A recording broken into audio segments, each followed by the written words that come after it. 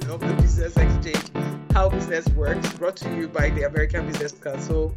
And for me, this is very exciting because it's the first episode we're having this year. My name is Margaret Lely, and I'm your host as always. Today, we will be discussing a very interesting topic that's super close to my heart, and that's the topic around strengthening economic growth through social impact, and exploring how this whole conversation around social impact is helping to shape the evolution of societies and even economies in globally, but specifically in Nigeria. So, I'm told that social impact and economic growth are almost like twins. Each helping to shape the other, and creating a trajectory for mutual growth. So while we know that economic growth kind of drives material advancement, we also are aware that social impact ensures equitable distribution and sustainable development. So all the conversations around SDGs are very critical in this conversation. The Nigerian government, I know, I've done quite a bit, or has done quite a bit in the area of putting together policies around SDGs. The previous government, we had private sector engagement, working with this kind of SDG type projects and things. But this is the first time that we're having some kind of an office that kind of speaks to this focused area in a way that hopefully, like we shared. Now, at this point, I still have not introduced my guest. I'm keeping you guys waiting and in suspense. But we have an office that, if we continue with the trajectory around this, would be one of the best that you have in the continent. And so recently, the government set up the National Philanthropic Office, NPO, which is one of the initiatives tailored towards securing alternative finances for MSMEs or SMEs and MSMEs, and the critical economic initiatives through private-public collaboration. Now, the office is tasked with establishing 12 industrial value chain hubs and accelerators to support startups, et al. Now, and this office is tied to the office, or is backed by the office of the current Vice President of the Federation, His Excellency Kashim Shettima. And so I would not go further, but at this point, today's episode, I'm discussing with Mrs. Thelma Ekiyor-Solanke, who is the current pioneer. She's the first chairperson of the first ever Nigerian office of the Philanthropy and Impact Investing, the NPO. Just to say that Thelma and I go a long way back, in a sense, and especially during when COVID hit the wall, we kind of worked on a couple of platforms to see what can be done in the area of philanthropy, and so she's done quite a lot of great work. Just to mention that between 2021 and 2022, the Women's Philanthropy Institute USA named her as one of the top 10 Black women working in the area of philanthropy and impact investing globally, and she received the Black Women Give Back Global Award. She's also the co-founder chair of SME.ng and Afri Grant. So Thelma, I hope I can call you that, is currently completing a doctorate in entrepreneurship at Cranfield University. She's a fellow at Stanford University, US, and has a law degree and MBA from the University of Buckingham, USA. I mean, UK and Imperial. I mean, I can just go on, but I'm sure that. Well, again, Thelma, welcome to this podcast, and it's a great pleasure to have you. Thank you so much, Margaret. It's nice to be with you. Yes, we do go way back. It's been a while. And, just well done on all the great work you've been doing with the American Business Council. Thank you so much for that. And when the the government announced the setting up of the National Philanthropy Office, the NPO, and I'll call it NPO moving forward. A lot of people wondered, why or what this is about. And when you get this against the backdrop of a lot of the other funny stories that have been happening over some ministries that were meant to, support, people in need, people wondered, about why are we trying to raise 200 million? What's this whole office about? So I would like you to give us a sense of what this project is about, how you got here in the first place, and what this project is about. I'm really thankful that you started with people's cynicism, because I think that makes it a really honest conversation. And to say that, for the longest time, I've also been a government cynic. My background is in international development and impact investing. So we felt like we were the ones doing the good work and the government was the one doing the bad work, right? Across Africa. You and them versus them. Exactly. It was always that kind of them versus us mentality. And I've worked in 22 countries across the continent, and I've seen the same problem.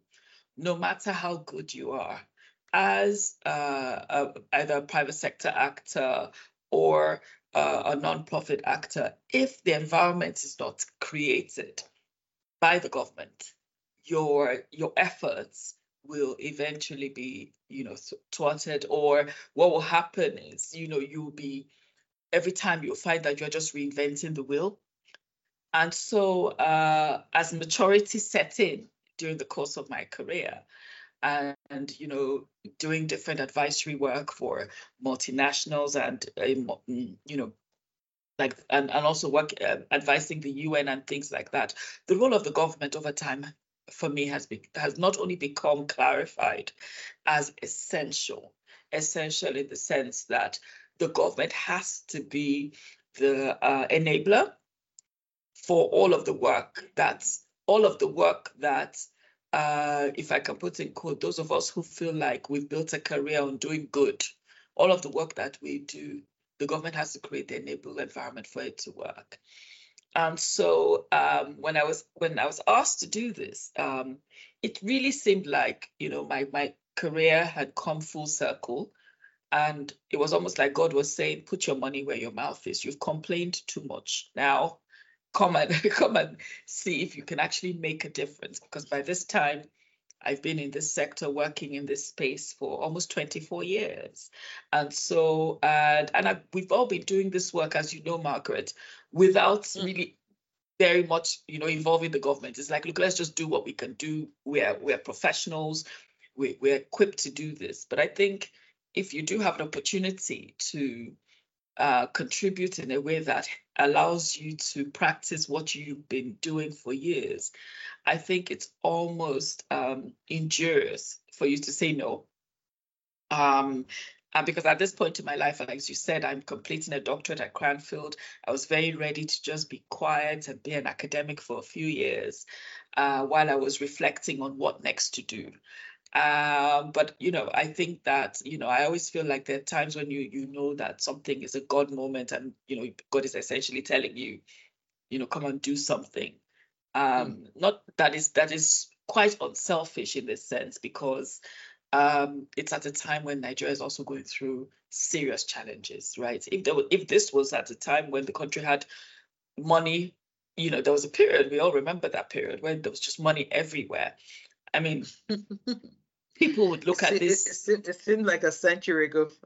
Exactly. I mean, I wish I was doing this MPO when Naira was not 1,000 and something to the dollar, But I feel like those of us that see ourselves as solution providers, this is the kind of time that you say, okay, let me practice what I know.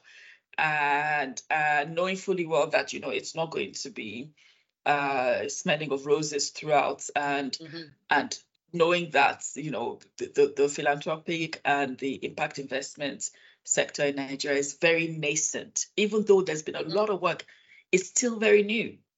And so that's what my role, just to clarify, is to chair the office, and the office has an implementing committee that was inaugurated by His Excellency the Vice President.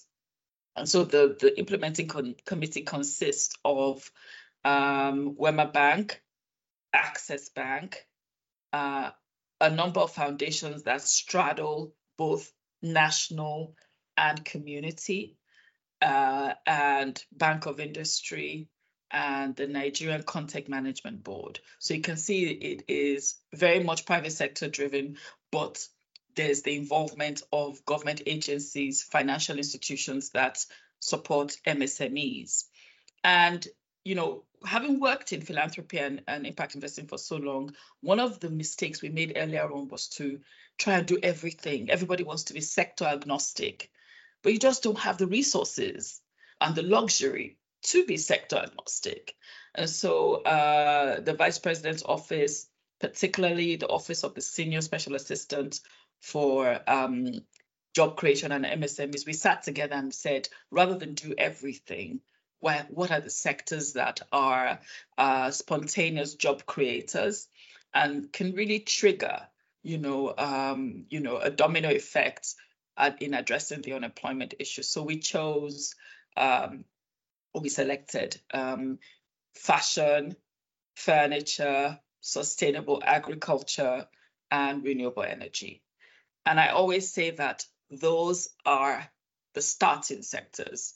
Over time, hopefully by God's grace, we will be able to prove because I have the hypothesis that if you target sectors and you put enough resources, there will be job creation. So hopefully we'll be able to prove this hypothesis, and then other sectors can come on board over time, and hopefully there'll be it can be institutionalized where I will be able to hand over to another chair, and then we have this framework in Nigeria where philanthropy and impact investing is working hand in hand with the government. I've said a lot, so let me stop here. I'm sure you have questions. Yeah, some of the things you just shared triggered certain questions in my mind. So you have great experience working across the continent. 22 countries, obviously, is a big one, right? And have you seen, even in Nigeria, we see that this is more of a nascent, something that's just burgeoning, right? So the question is, do we have, or do you know of any of this kind of office in any of the countries in the continent so far, or are we just being the ones, as always, trying to hold the touch up on different areas, which is good. I wish I could say no other country has done this. I wish I could tell you that, Margaret. So it's very, I'm glad you asked that, because WALS is the first ever philanthropy office. And one of the things that you said, how people are talking, one of the things I've always heard is people say to me, why has it not been done before? Like, this is so kind of like a no-brainer, right? But actually, during the tenure of Ellen Johnson Sirleaf, there was a Liberian philanthropy office opened. Yeah. Of which I participated in a number of things, and a number of my partners were instrumental in setting up that office. So it's quite strange that Liberia, you think that it will be South Africa, Kenya, Nigeria that would be leading in something like this. But President Sirleaf was very plugged into the philanthropy space before she became president. She was obviously the chair of the Open Society, so she had a very first-hand experience of the potential for philanthropy to bring about social change. Oh, that's great to know. I love it when great women do great things. Yeah. Yes. So moving back to the focus of today's meeting as well, the key issue that kind of underlies the topic we have today, which is economic growth and social impact. Can you help share the correlation between the two areas, economic growth and social impact? So when we talk about economic growth, macro level, of course, we're talking about a country's ability to produce and consume goods and services, which is measured by its GDP. And when you're talking about social impact, on the other hand, you're talking about the effects of those economic activities on society at large. And so you're looking at things like unemployment, poverty reduction, healthcare, and today, one of the things that everyone is obviously concerned about, you mentioned the SDGs earlier on, economic growth is pivotal in realizing the SDGs and sustainable development, especially when it's inclusive and when it intentionally addresses social and environmental issues. One of the key points that people would say is, which one comes first? Do you invest in do you put all your resources in making a country more economically successful, or do you focus on social issues? I would say that it's they're symbiotically related, right? You can't disengage them, because if you don't invest in social issues, it will affect the economic well-being of the country, right? If you don't put a lot of attention. So obviously over time, I can remember those years where my father, actually, let me tell you a funny story. My father said, when I was growing up, my father was like, none of my children will study abroad. The Nigerian universities are. But interestingly, that was the mindset we had. Oh no, I mean, the honest truth was that we felt that those who studied abroad were those who couldn't pass in Nigeria. Thank I mean, you. that's another story for another day. But yes, and Olele, are you also Delta? So Delta, my dad was very yes. He was very, very nationalistic, right? He felt like Nigeria was just the best. And he used to tell us, no, you will visit the UK, you'll visit America, but you'll never study there. And I can remember him saying, UI and Ife and Nsukka, they're as good as Cambridge and Oxford. I'm like, okay. Fast forward to my life today, most of my education is international. And that just tells you what happens when you don't invest intentionally in a sector like education. Absolutely. JACPA has become a buzzword, but I promise you that if we take a survey of all of the people that have left growing up, they didn't say at a certain point, I will abandon Nigeria, right? But by necessity, everybody wanting to have a certain standard of living, people are doing, as they're saying, well, it's better in other countries. And so that just shows you the importance of social investing in social impact, because if you have a quality education sector, if you have you are deliberately investing in healthcare, but if you have a problem with your health today, if you can't travel, you can do a test. Next thing, your family is telling you come for a second opinion abroad. Like, what's going on, right?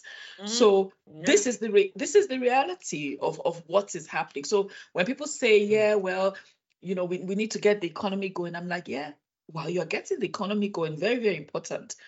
They have to be intentional investments in things that promote social impact, and especially also things that address the environmental challenges in our country.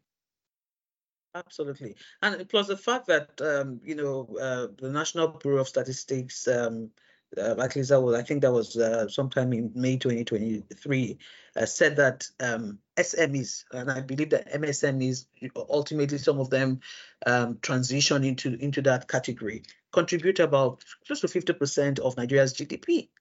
So this is one very important area that we need to look at, and really being able to build sustainability around that space is something that is a no-brainer, for want of a better word. So if I could just jump in there, because I think that's such an important point. I mean, aside from the creating 50% of Nigeria's GDP, they create between 80 and 90% of the jobs, because And I tell people, I say, you know what, fine, I'm a researcher, so I like data, but even what I call, pedestrian data, if you go to your hairdressers today, she has hired how many people? Right? If you go to the man doing suya by the roadside, he has hired how many people? I feel like those numbers never come in because a lot of them are in the informal sector, but they are contributing to creating wealth and activity at the bottom of the maybe not wealth, but livelihoods, supporting livelihoods at the bottom of the pyramid. And that's really important because right now, the formal unemployment in Nigeria is 6.3 million, formal. But under unemployment is multiples of that. So people, underemployment means you find that somebody who's gone to school and bothered to complete a degree decides that there's nothing to do, so they're a waiter in a restaurant. That's underemployment.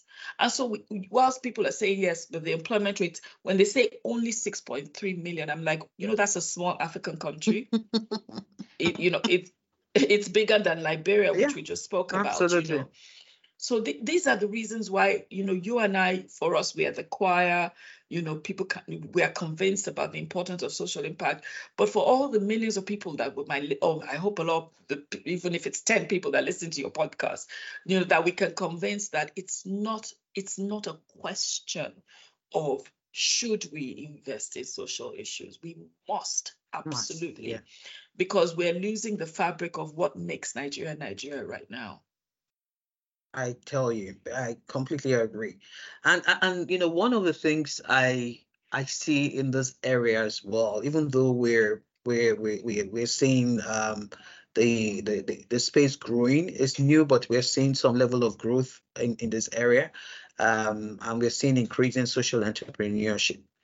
But we know we have certain systemic inequalities around gender, and the challenged, So, what are the structural impediments and some of these systemic inequalities that you think can help improve access to capital and resources for this categories of people that we just talked about? And can we have, or is the office able to trigger, advocate, pull people together to work on some kind of regulatory reforms that can engender some level of inclusive investment practices that will kind of address these disparities? It's a long, winding question, but the long story short is how do we get the gender and the women and the challenged into this space in a more equitable way?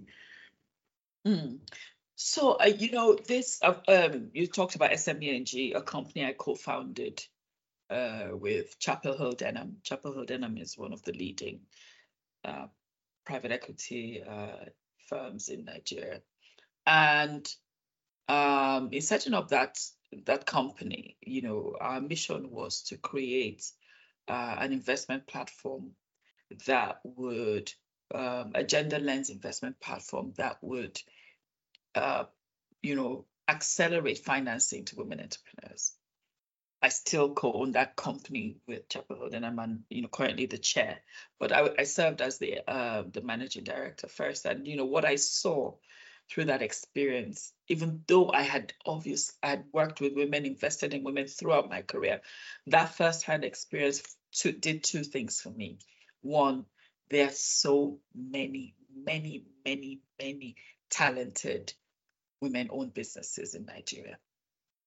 And when we talk about Nigeria, some people they're talking about Lagos a lot, but I had the privilege of seeing entrepreneurs across 11 countries through that work. And what I found that was really, really, for me, it was validating because I knew that we needed to invest in women, but also, there was a lot of kind of like disappointment in the fact that you talked about systemic issues. We still live in a country that culturally discriminates against women. There's still parts of Nigeria that a woman has to have her husband sign before she opens a bank account. There's still parts of Nigeria that, women, take permission, and I mean take permission to do anything outside of the home. And yes, while that might also, if people are comfortable with their traditions, that's fine. But when that comes into the business space, what you find is that people who have that cultural mentality, if they're in the banks, they discriminate against a woman when it comes to loans. So it's not an error that, even though Nigeria, the global entrepreneurship monitor reports that Nigeria has the highest number of women entrepreneurs than men across the world, but most of these women operate in the informal sector, and most of them have businesses. So in entrepreneurship, there are two different types of entrepreneurs. There are necessity-driven entrepreneurs and opportunity-driven entrepreneurs. Necessity-driven entrepreneurs are people who start up a business because I need to feed my family. I can't die, But opportunity-driven entrepreneurs are entrepreneurs that spot a problem and then decide that they will create a business to address that problem and commercialize the idea. Now, the type of entrepreneurs that leads to your question around economic growth are opportunity-driven entrepreneurs. But opportunity-driven entrepreneurs in Nigeria, they find it difficult to get started. They find it extremely difficult to get started. And so I was very pleased that the vice president, agreed with, and approved the mandate for the Nigerian Philanthropy Office to focus on 50% of women across the startups that will be financed through the office. And for me, I felt like that was an important early win, because it means that when I'm talking to the banks that will partner with us, they have to know that how they select the entrepreneurs and how they do their credit analysis, my goal is 50%. It has already been announced and I will use the vice president to say, it has already been announced, So it's something that you can't just say women are discriminated against. You have to understand the layers of the discrimination and create solutions that attract those layers of discrimination. I always say that when you say a woman, right, and that's also a problem in how people address investing. We're not a homogeneous group, right? And if you're investing in a woman, you need to know what phase of her life she's in. A woman who is unmarried in our context, a woman who is divorced, a woman who is widowed, their financial needs will be different. And so it's not enough, and a lot of banks are trying, they all have women products, but it's not enough to set up a product, painted pink or painted purple, and think that that's going to address all the issues. You need to understand the nuances of working with women and how we address that. So you'll see as we roll out that, aside from just saying 50% of women are going to benefit for the activities of NPO, with the Office of the SSA on job creation and MSMEs, we'll be organizing consultations with different groups of entrepreneurs to better understand, particularly women entrepreneurs. And one area that we're keen on is to understand the needs of women entrepreneurs in the area of renewable energy, because it's a male-dominated sector. The barrier to entry is very high for women to play in that sector. So we need to understand, okay, so if we're going to support startups in this area, what are we going to do?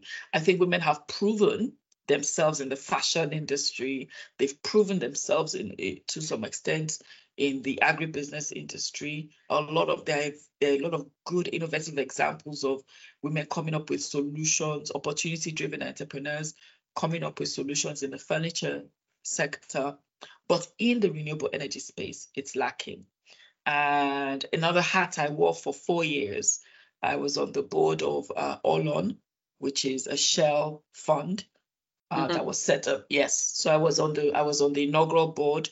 And we saw this firsthand, that even though we would put out calls for female entrepreneurs to apply, and the funding was really good, we would really not get a lot of women. So it's a practical challenge. We have to look for how women are in leadership of investment companies.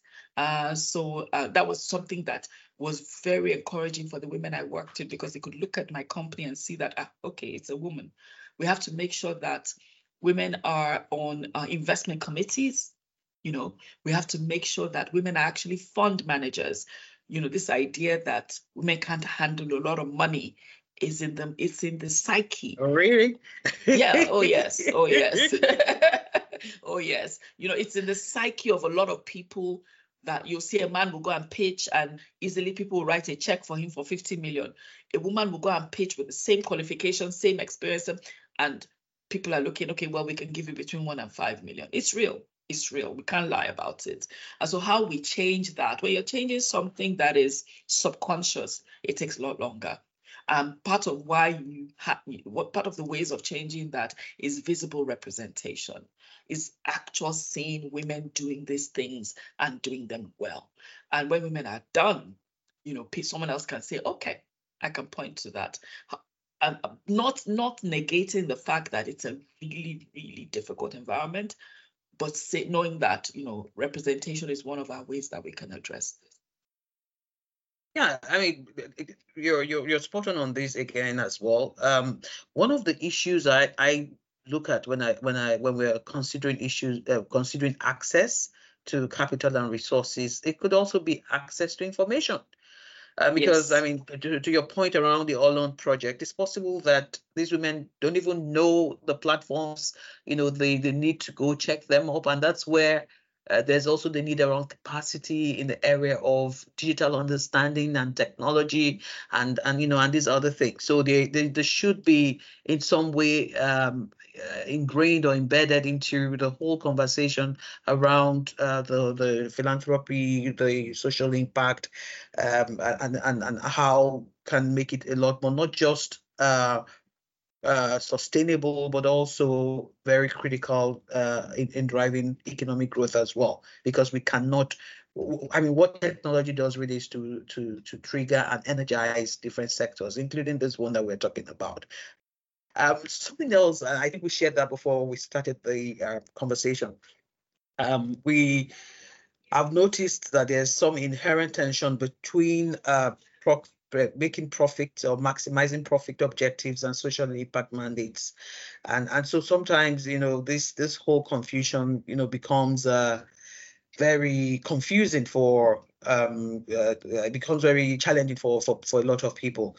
How can policymakers really consider incentivizing corporate accountability and ethical responsibility within the private sector, while safeguarding against, people just throwing in some, ad hoc CSR initiatives, what someone called greenwashing and tokenistic. A bit of very double-barreled language, but yeah, but that's the reality.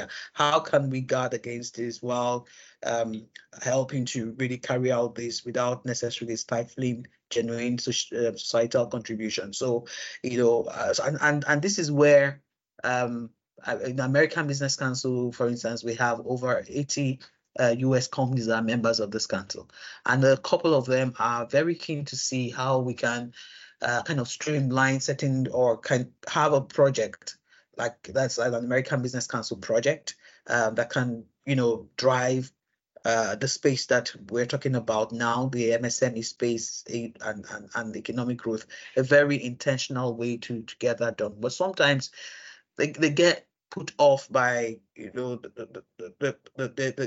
lack of accountability and ethical responsibility around some of these, and we don't want to bore ourselves with all the things that happened in recent times, right? So how do we ensure that this happens without necessarily overflogging the whole issue around the tension between maximizing profit objectives and social impact mandates? So you see, you're asking extremely important questions about ecosystem shaping, right? And what has happened in Nigeria is that the practice has run way ahead of the government. You and I can point to doing this work for decades. It's almost like the government is just waking up. to the idea of how to, and when I say the government, I'm not talking about political parties, because we get bogged down in that, even if parties come and go, with, the framework of the government is not, for a long time, has been way behind the speed of the impact investing and the philanthropic sector. So, for example, there are no incentives there's no particular registration for philanthropic organizations in Nigeria. Like you talked about the US, in the US you have the 501c3, and everybody who's registered on that, not only do you get a different type of tax brackets, but you also know that, you also know that, okay, there's certain types of reporting you have to do, right? Which will take care of your point around tokenism, and a lot of people are doing CSR for brand purposes, right? And whilst it's not evil, these are businesses, obviously, so branding is critical to them. I think if you have the framework around, if this is why I said earlier about government creating the enabling environment, if government created the enabling environment through regulation, so there are regulatory mechanisms that, okay, if you're involved in this, you have to report in this way. These are the standards. If you don't do this over time, you'll be closed. You will see a change in people's activities, and I feel like, this can happen. This will happen. It's just slow. And what the good thing is about when the government is now ready to put the standards in place, there'll be a lot of practice to learn from. So many people, there was a time when, 10 years, 12 years ago, I was the first CEO of T.Y. Danjuma Foundation, and you could literally throw a stone and not hit any foundation in the whole country, aside from aside from T.Y. Danjuma Foundation, Tony Lumelu Foundation, Faith Foundation, Dangote Foundation. I mean, in a country like Nigeria, imagine that I can call them on one hand. Now, everywhere I turn to, there's a foundation. So you can see that and so when you're talking about regulatory change and regulatory organizing, there has to be a sector to organize. We didn't have a sector before. We have to be honest. We didn't have a sector before. We had a few high-level players. And when you have a few high-level players doing anything, it creates a misconception. So, for example, it seemed to look like, oh, well, this whole thing around philanthropy is only for the Nigerian billionaires. And that was a misconception. That was a misconception, and it was a very dangerous one. It was a really, really dangerous one, because other people who wanted to do good would feel like, well, I can't play at that level. I'm not going to get involved. But a lot has changed now, and a lot more can change, because now you're having companies themselves say, you know what, we don't just want to do CSR. We want to do structured, either impact investing or philanthropy. And so you can see a number of banks have foundations, a number of institutions are looking at impact investing as a framework. It's a whole different environment. And so this is the time to talk about ecosystem organizing. And that is why I feel like it's a moment that all of us who have been working in this sector have to inform and, kind of guide how the MPO works, because this is when we can start to talk about those regulatory frameworks and incentives for people who are involved in philanthropy. And when we now have results, be able to talk about legislation. You can't talk about all those things without some type of ecosystem organizing. And, for the last few years, I've been on the National Advisory Board of Impact Investing, which was set up by the Impact Investors Foundation and Ford Foundation and a few other players. And what we've seen is that there are so many players. There are intermediaries, there are funds, there are different actors, but there's no organizing of the ecosystem. I mean, there's no organizing of the ecosystem. It's the wild, wild west. Everybody behaves how they like. This person comes in, goes out. That can't be. So you are absolutely right that is the core role for how government can kind of create a semblance of organizing and semblance of accountability. Because when you have a lot of Nigerian companies are now involved in the ISO reporting and things like that, There's we have all those type of Jane at the global level has put reporting frameworks for impact investing. All those type of things can be codified and put in some type of framework that, okay, if you're going to set up something, as you're doing your taxes, you also need to report on how you have been responsible when it comes to environmental standards and things like that. Some companies will tell you, oh, we now do ESG, another thing that can just be a box ticking exercise, right? But how does the government come in and ensure that everybody's held to the same standard? I think that's an ongoing conversation. Fantastic.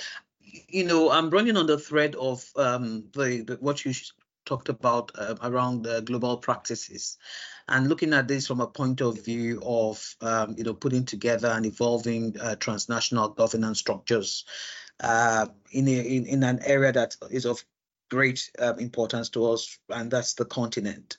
And we know that already we have this one large market, one large country continent type thing through the AFCFTA. How is your office working with the AFCFTA to drive synergies in the area of putting together some levels of governance structure across Africa? So, as you know, full disclosure, I'm literally 2 weeks on the job, and so first, and that's the point one. Point two, we don't have a choice; we have to work with AFTA. And for me, I'm also very I'm very Pan-African in everything I've done, because I've literally lived in so many countries that, I said to someone the other day,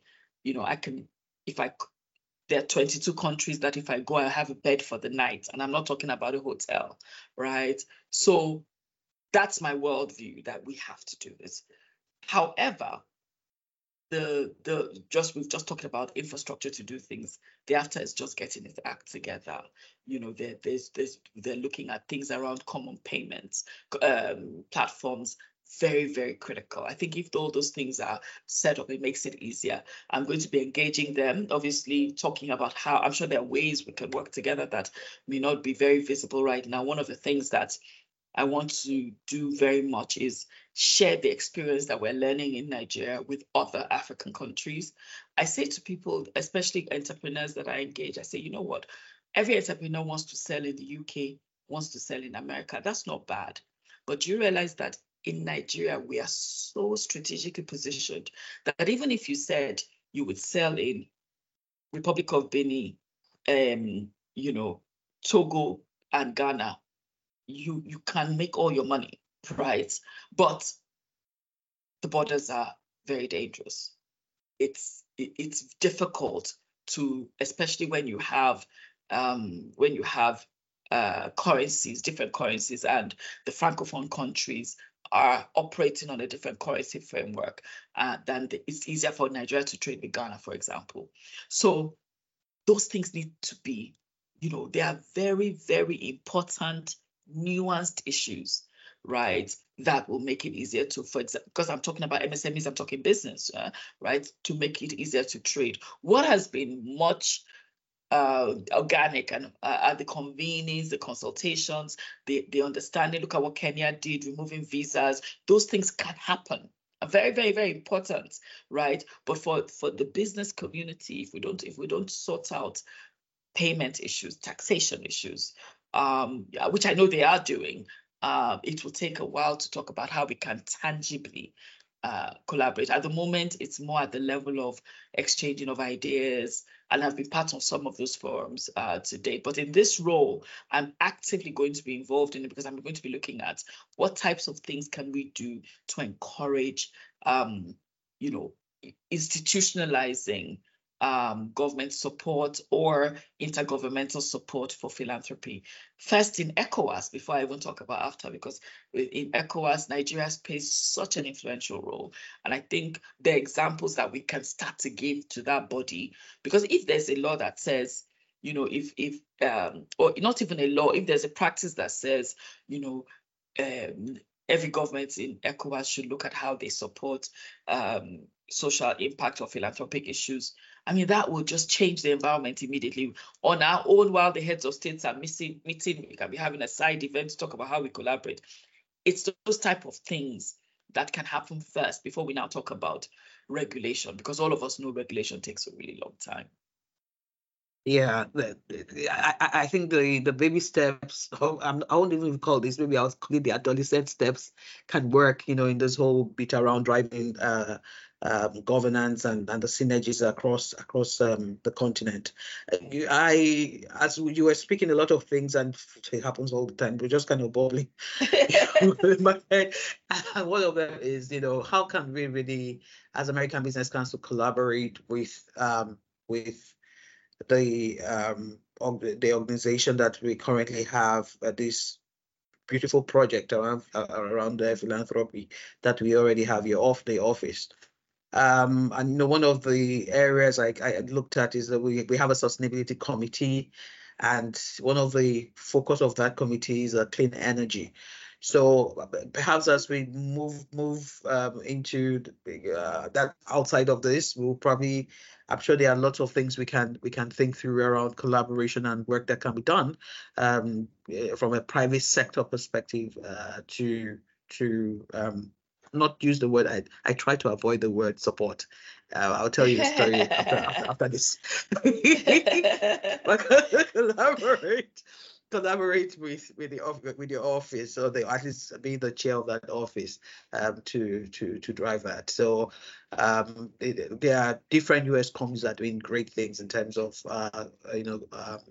the area of social impact, but to see how we can have maybe like a cohesive front that can engage and work together to meet some of the goals that you have set up, even if they are just some short to mid-term goals, and then kind of weave a strategy eventually around how we can work. But again, these are just initial thoughts. Last word, because I see that someone is already giving us signs that we're running against time. But I need to respond to your offer to collaborate. Yes, otherwise, definitely. So I want you to say to give some response, and then maybe if there's some other information, because this is new, this is great, and any other thing you feel would be of value to the audience out there, I would really like it that you share that. So first of all, I was going to thank you at the end, but I'm going to thank you now first, because okay. You did something, and this is what I always say about, you can just tell people's worldview. You heard about the office and you immediately just invited me to talk about it. That's exactly how we have to do things in Nigeria, because I can't do this alone. I'm very clear. Whilst we can, and so there are a lot of people that have vast experience that I don't have, that if we joined hands, we would do a lot more. And so you're inviting me to even just have this platform, and I'm very comfortable with you, so I'm able to just tell you things and tell you how this has gone. And you've even challenged me in terms of, one or two ideas have come to me now, things we have to clarify about the office, So this is exactly what we need to do first, because a challenge, you said something that, and it's one of my takeaways, that for the all-on projects, maybe a lot of women did not know about it. I don't want that to be the case with this as well. Many times, and when I traveled Nigeria, so when I'd go to places like Taraba, places like, I'll be in Benue, I went to Jigawa, and people find those of us who work in Lagos extremely elitist, extremely unapproachable. And so that I said, I did a bit of writing a while ago, I can't remember the article, but I talked about the two Nigerias, how there's a Nigeria that's Lagos-centric, Port Harcourt-centric, Abuja-centric, and then there's the other Nigeria, right? So when you talk about when you talk about having the Nigeria Philanthropic Office, there's almost an instantaneous responsibility to ensure that we decentralize this a lot. and we make sure that we're not talking to the echo chamber. And so, I'm very keen. I'm so happy that you made that overture, and because we're very keen to work with partners who can help us do that. Even if I hired 300 people today, I still could not cover the whole of Nigeria. So we're looking at people who have, comparative influences, comparative access, that we can work together and then make more traction. And I will be inviting the American Business Council to a number of the events we're having, so that you can meet more of us, and also hopefully we can talk about how we can have something concrete to work on together. Thank you so much. And obviously, like I said, I will connect with you and see how best we can drive this forward to make the impact, and not I don't like one-offs. I think that's why I like sustainable projects and the whole space of social impact.